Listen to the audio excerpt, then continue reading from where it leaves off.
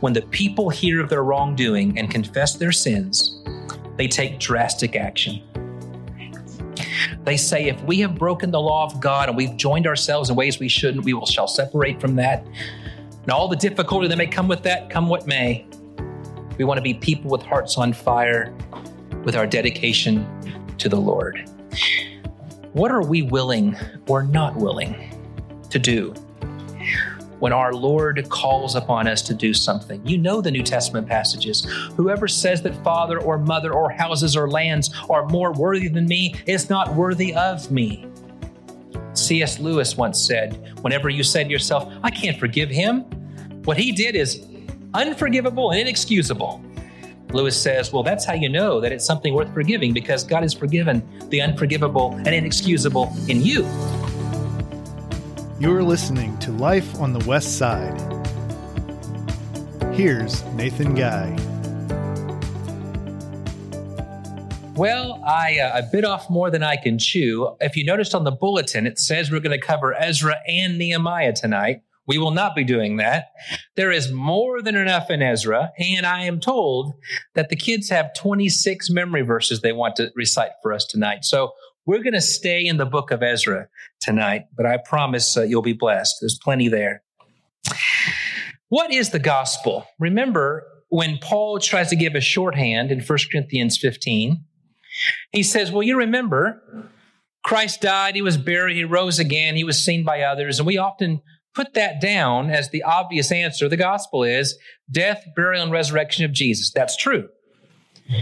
But as we talked about in a sermon several Sundays ago, the gospel also has depth and breadth.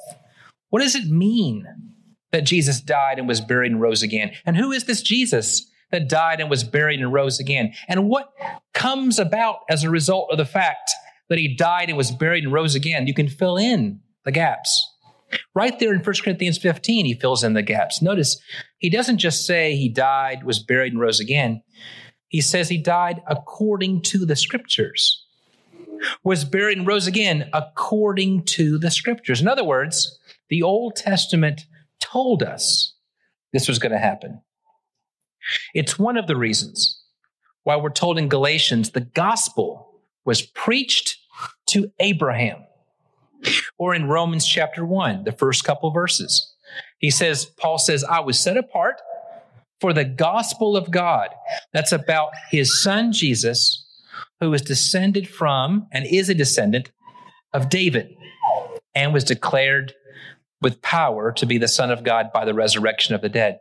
So when the Bible talks about the coming Son of David, when the Bible talks about God's great plan, when the Bible talks about God uniting Jew and Gentile under one roof, or God having a people through whom he'll bless the world, we're hearing the story of the gospel. So we're asking, where is the gospel in the book of Ezra? You remember where we left off. The Kings were a dismal read. The Kings were about how bad we can possibly be, and yet the beauty of God's light shines against a dark backdrop.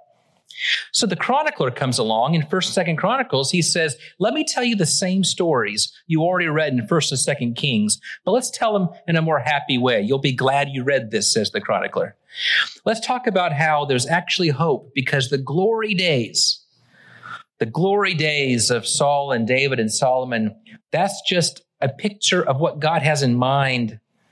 And he promises that that's going to be his story. So if you're stuck, or if you're coming back home from a prison and you're trying to figure out who you are in the midst of the rubble, remember the story. Remember who you are. That's Chronicles. And 2nd Chronicles ends with an edict from King Cyrus of Persia, who conquers the conqueror, right? Israel was held in captivity by Babylon. Persia comes and takes over Babylon and says, who are these people? Well, these are the Israelites, and they're under captivity. Okay, here's the edict. If you're under our rule, you can go back home. You can take up the gods that you believe in. You can set up your homeland with our blessing. And chronicler says God stirred him up to do this. The book of Ezra begins, the first 4 verses, reminding us of the edict of Cyrus, and includes more. Includes the edict saying things about how great God is, and that the God of Abraham, Isaac, and Jacob is in fact the God who we ought to support so that his building, his homeland, can be rebuilt. Ezra is the scribe who gets top billing in the book. But at first, it seems like the book is misnamed. Have you ever seen a movie where it advertised some great character, some great actor, and that's why you went to see the movie, and that actor had like 5 minutes in the movie, and you thought, this was a bait and switch. This is how they got me into the theater. Here's a book. The book is called Ezra. It only has, like, I think, 10 chapters, and Ezra doesn't appear until chapter 7. Is the book misnamed? No. There's truth behind all of this, but it may not be the truth you think. Maybe you've heard the simple line, and simple lines are great. Simple lines help get us into a story, and simple lines, what we teach our kids. Maybe you've heard the simple line, Ezra built the temple and Nehemiah builds the walls. Well, that's helpful, but the physical temple gets rebuilt before Ezra even shows up on the scene.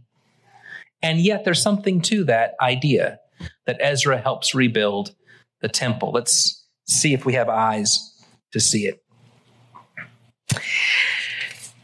Cyrus has announced that you can go back home.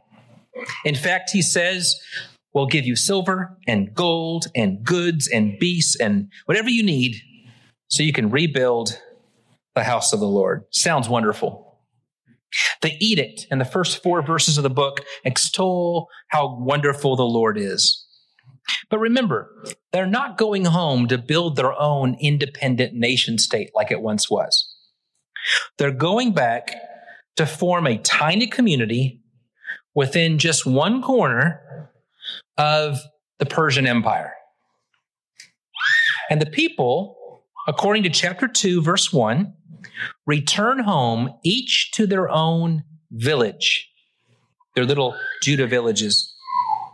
And this includes a list of people, and we see the list in chapter 2. There are priests, there are Levites, there are temple servants. For example, there are male and female singers who are specially chosen to serve in the temple. And the heads of households got together and gave as much as they were able. The language throughout Ezra of free will offering, or as much as they were able, is important. In other words, no one felt gouged. Remember, they just came from captivity. Nobody felt gouged. What they felt was a sense of want. I want to serve. I want to do my part. So everybody gave as they were able. And there was enough, according to chapter 2, verses 68 and 69, to get started and to clothe the priests. And they were very careful to do everything according to the statutes of the Lord. For example, some of those who were returning home claimed that they belonged to the priestly class. But the folks who were keeping the books looked and they expected proof of lineage. And if you couldn't prove your proof of lineage, this is chapter 2, verses 62 and 63, then you were excluded from that role. Why? Because it was extremely important that if we're going to come back, we need to do things God's way. And the priests come from a certain line and they have a certain job. And if we can't prove you belong there, that's not your role. In addition, in chapter 3, verses 1 through 5, the first thing they build is the altar to offer burnt sacrifices as prescribed. The right way, at the right time, by the right people. They're going to keep the law of Moses, and the first thing they build is the altar. Then they collected more free will offerings. And this is chapter 3, verses 6 and 7. And this is so the masons and the carpenters could get to work and they could go all the way down and get cedars from Lebanon so they could build the temple of the Lord. They appointed Levites to oversee the work. And once the foundations of the temple were laid, the priests showed up in their priestly garments. The Levite singers gathered with their trumpets and their cymbals, and they praised the Lord in what's called a responsorial song. That's where one person says, praise the Lord, and then all the people say, praise ye the Lord, and one speaks and the other speaks. And together they proclaimed the God of Israel. And in chapter 3, verses 10 and 11 say they did it according to the directions of David, king of Israel. Please notice, they're trying to keep the rules right. And the people cheered, and they wept, and some were cheering, and some were weeping, and it was so loud. You couldn't tell the difference, but you could hear it from a mile away. Now, the building project faced serious opposition from the outside. There were people who opposed Judah. They didn't want the temple to be rebuilt. It's the beginning of what they had experienced before. A God who would often fight and win, and who wants that? And so let's try to keep that from happening. What did they do? They made discouraging threats. They bribed the counselors. They wrote accusatory letters to the king, and they said, you need to stop this. And the king, of course, realizing there's a disturbance in the force, not really knowing the full story, writes a letter and says, you guys should stop this until I tell you can do it again. Chapter 5 begins with the question, is this going to be the same old story? Back in your homeland, but not really feeling at home. Chapter 5 begins by reminding us that God always has a presence. And he had a couple of prophets by the name of Haggai and Zechariah. And they're out there encouraging them. Basically, if I can put words in their mouth, so you stopped building. Yeah, we did. Why?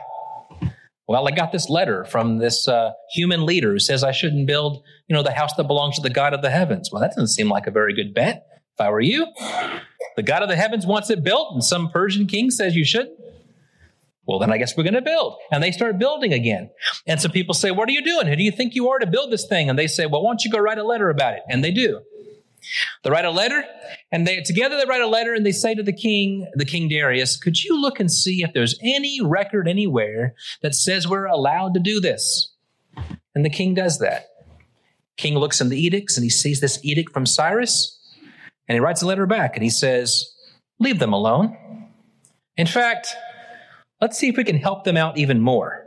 You need wheat, you need oil, you can have it. Now, the reader's supposed to realize what's going on here. The Spirit of the Lord is stirring up these pagan leaders to help make sure that God gets his way. Look at this interesting verse, chapter 6 and verse 11. Just for good measure, the king adds this. If anyone alters this edict, a beam shall be pulled out of his house, and he shall be impaled on it, and his house shall be made a dunghill. That would make me say, all right, why don't you guys go ahead and go back to work? But I can't help but notice that if you break or violate these rules, we're going to hang you on wood. Just hold that thought for a second. On that happy note, the temple is finished. And urged on by the encouraging support and the preaching of Haggai and Zechariah, the people celebrate the dedication of the temple once more. And somewhere in their mind, they're thinking about their father's father's father, who stood there when Solomon dedicated the temple, and all the glory of that language about how the glory was so great, no one could contain it. And they set in place all the right people in all the right places, chapter 6, verse 18, as it is written in the book of Moses. If all we had were the first 6 chapters, here's where I think the story would be. God gave rules, the people came back, and they kept all the rules. But there's more than that in this book. There's gospel in this book. And it starts in chapter 7, and that's starting with a man named Ezra. I really love that chapter 6 ends with this beautiful language about them keeping the Passover. And it says, everyone kept the Passover, not just the Israelites, but everyone who had joined them and separated themselves from the uncleanness of the people of the land to worship the God of Israel. Reminds me of the dedication of the temple, not just the Israelites, but anyone who comes from outside who wants to find your name here. May they be glorified. Even the king of Assyria ends up serving the right side. And the text says, the Lord made them joyful. We see the gospel. We see the glory, what was planned and purposed and promised, the glory days of the early kings, the days the chronicler retold in a hopeful way. We see God keeping his promise, a people called by God himself, willing to be the hands and feet of the Lord. And yet through all of this, God is given credit for the glory. God stirred up the people. God worked in the hearts of kings. No reason to fear rulers. No reason to fear the powers that be when God the Lord is on your side. And the people are careful to keep the commands of the Lord. But I want you to notice that obeying the Lord is and always has been, first of all, a matter of the heart. And only second, a matter of the hands. Keeping all the right procedures was always for an intended purpose, one that should never be misunderstood or mistaken for outward expressions. Enter Ezra in chapter 7. Remember how when the people came back, they came in waves. Ezra comes in a later wave. And the first thing we're told about him in verse 6 is that he's a scribe. We're going to hear about scribes in the Gospels. Remember, they seem to be the bad guys. You got the Pharisees, you got the Sadducees, and you got the scribes. But remember that Jesus says, do what they say, but not what they do. In other words, I have a role for Pharisees, and a role for Sadducees, and a role for scribes. Ezra's a scribe. It seems to be somebody who studies. He's also a priest. We're told he's a scribe in verse 6. He's a priest in verse 12. And we're told that the good hand of God was on him. And what did he do? Verse 10, he set his heart to study the law of the Lord and to do it and to teach his statutes and rules in Israel. There's no doubt that the idea of obeying the commands of God continues to be an important point in the second half of the book. But it's not called the law of Moses anymore. It's called the law of the Lord. The move from what Moses prescribed, what David prescribed, to what it means to follow the God of the heavens is an expansive point. And I want you to see what's going to happen here. It says that he came to teach, to study, to preach, and to focus on the law of God. And then they took up more money. Well, they've already built the temple. So what are they going to do with it now? Well, look at verse 27. Not only does Ezra come to teach, he comes to beautify the house of the Lord that is in Jerusalem. If this was a sermon on Ezra, then maybe we'd spend some time talking about how beautifying the house of the Lord is also part of the command of God. What does that mean for us today? But I don't want to do that. I want to talk about the gospel. And what I find interesting is Ezra's job comes after they've built the physical structure. But he has a role to play in how it's presented, beautifying the house of the Lord. In chapters 8 and 9, Ezra does some interesting things.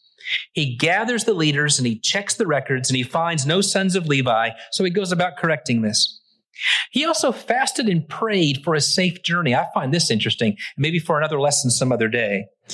He considers carrying some armed guards. He thinks about getting some bouncers to get in the front of the line as they go. But he says, I would be embarrassed to do that because I already told the king we have nothing to worry about because God's on our side. What would it look like to tell the king we don't worry because we have God on our side and we're packing? In other words, this is how you know that it shows two fronts to say that we trust in God, but we also think we have to take care of ourselves. It's an interesting question there. But I find that Ezra also comes to realize that the people had not completely separated themselves from the habits and customs of the nations around them. And the main way in which they had failed to do that is that they had intermarried with people who worshiped other gods. Again, if this was a discussion about Ezra in depth, I'd want to spend some time saying, don't use this passage as a encouragement to you to break up your family, okay? This is not a passage about that. In fact, in the New Testament, When the question is asked, what should I do if I'm married to somebody that doesn't believe in Christ? Paul actually says, whatever you do all you can to stay in that relationship. So that's not the point of this passage. The point of this passage goes back to chapter 9, verse 2, for example, where he says, God gave a command to these people under this covenant not to intermarry because of the desire to show what holiness looks like for a people that don't intermarry with the pagan and the pagan gods. And for that reason, he realizes that they've done something that puts them on a bad front, on a bad path. Now, there are a number of interesting things that we could consider in these chapters, but I want to emphasize where I see the gospel being played out. I've hinted at it several times, so let's just get to it. 3 things. First, notice the emphasis on the real temple and beautifying the real temple. You know, the book of Hebrews says that all this stuff in the Old Testament are types and shadows. You know, because you've read your New Testament, you know what the true temple of God is. It's people. It's you and me. It's you and me in Christ, the true temple. Turns out what is true in Christ, what's realized in Christ, was always true. It's realized in Christ, but it was always true. They had built the physical temple. They had followed all the rules, or so they thought. But Ezra asks, where is the heart of the people? And by helping set the heart of the people right, Ezra helps rebuild the true temple of God. The people who are called by his name, more interested in whether or not they are solely devoted to God than any of the other things. God was never meant to be contained in a building made with human hands. The real visible place where the glory of God is going to be seen by the world was always in people with hearts on fire for God and God alone. And Ezra helps rebuild that. How does he do it?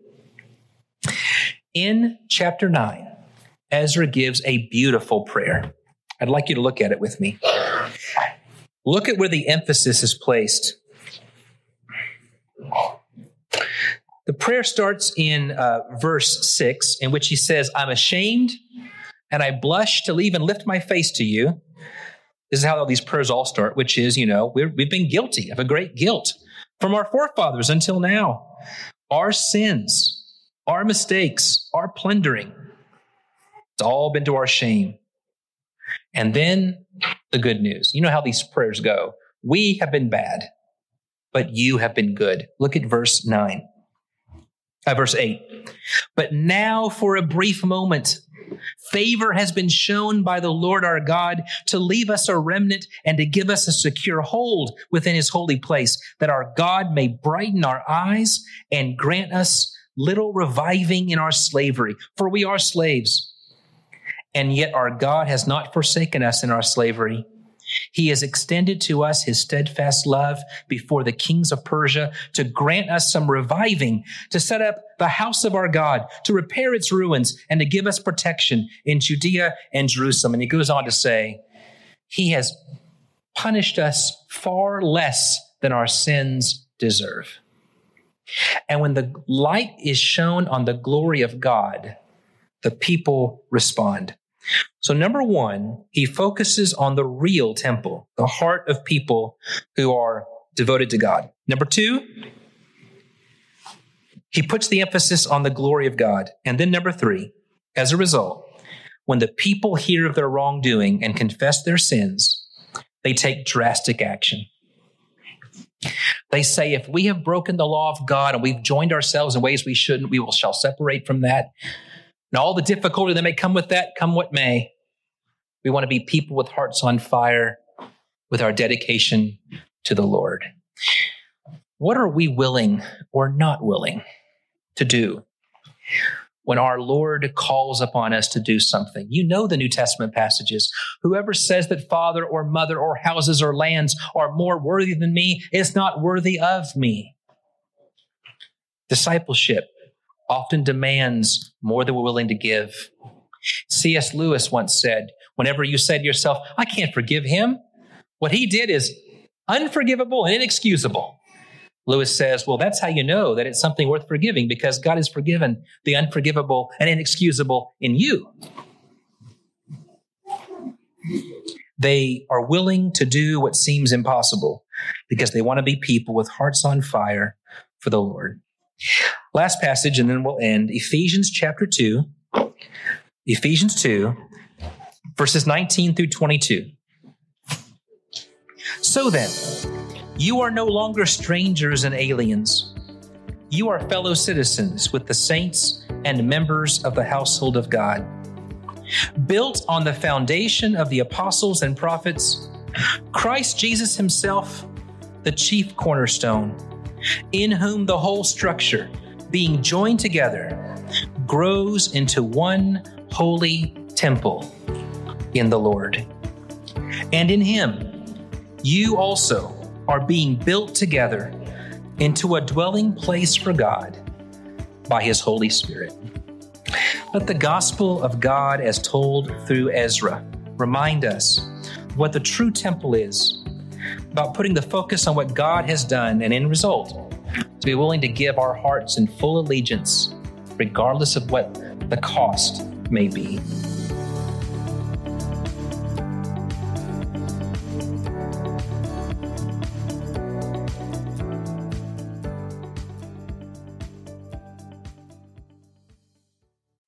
Thanks for joining. No one has ever loved you like Jesus Christ. I hope you feel that love in every sermon that's preached on this podcast. You can find more sermons, transcripts, study guides at nathanguy.com. Please stay tuned for another lesson and rest in the love of Christ.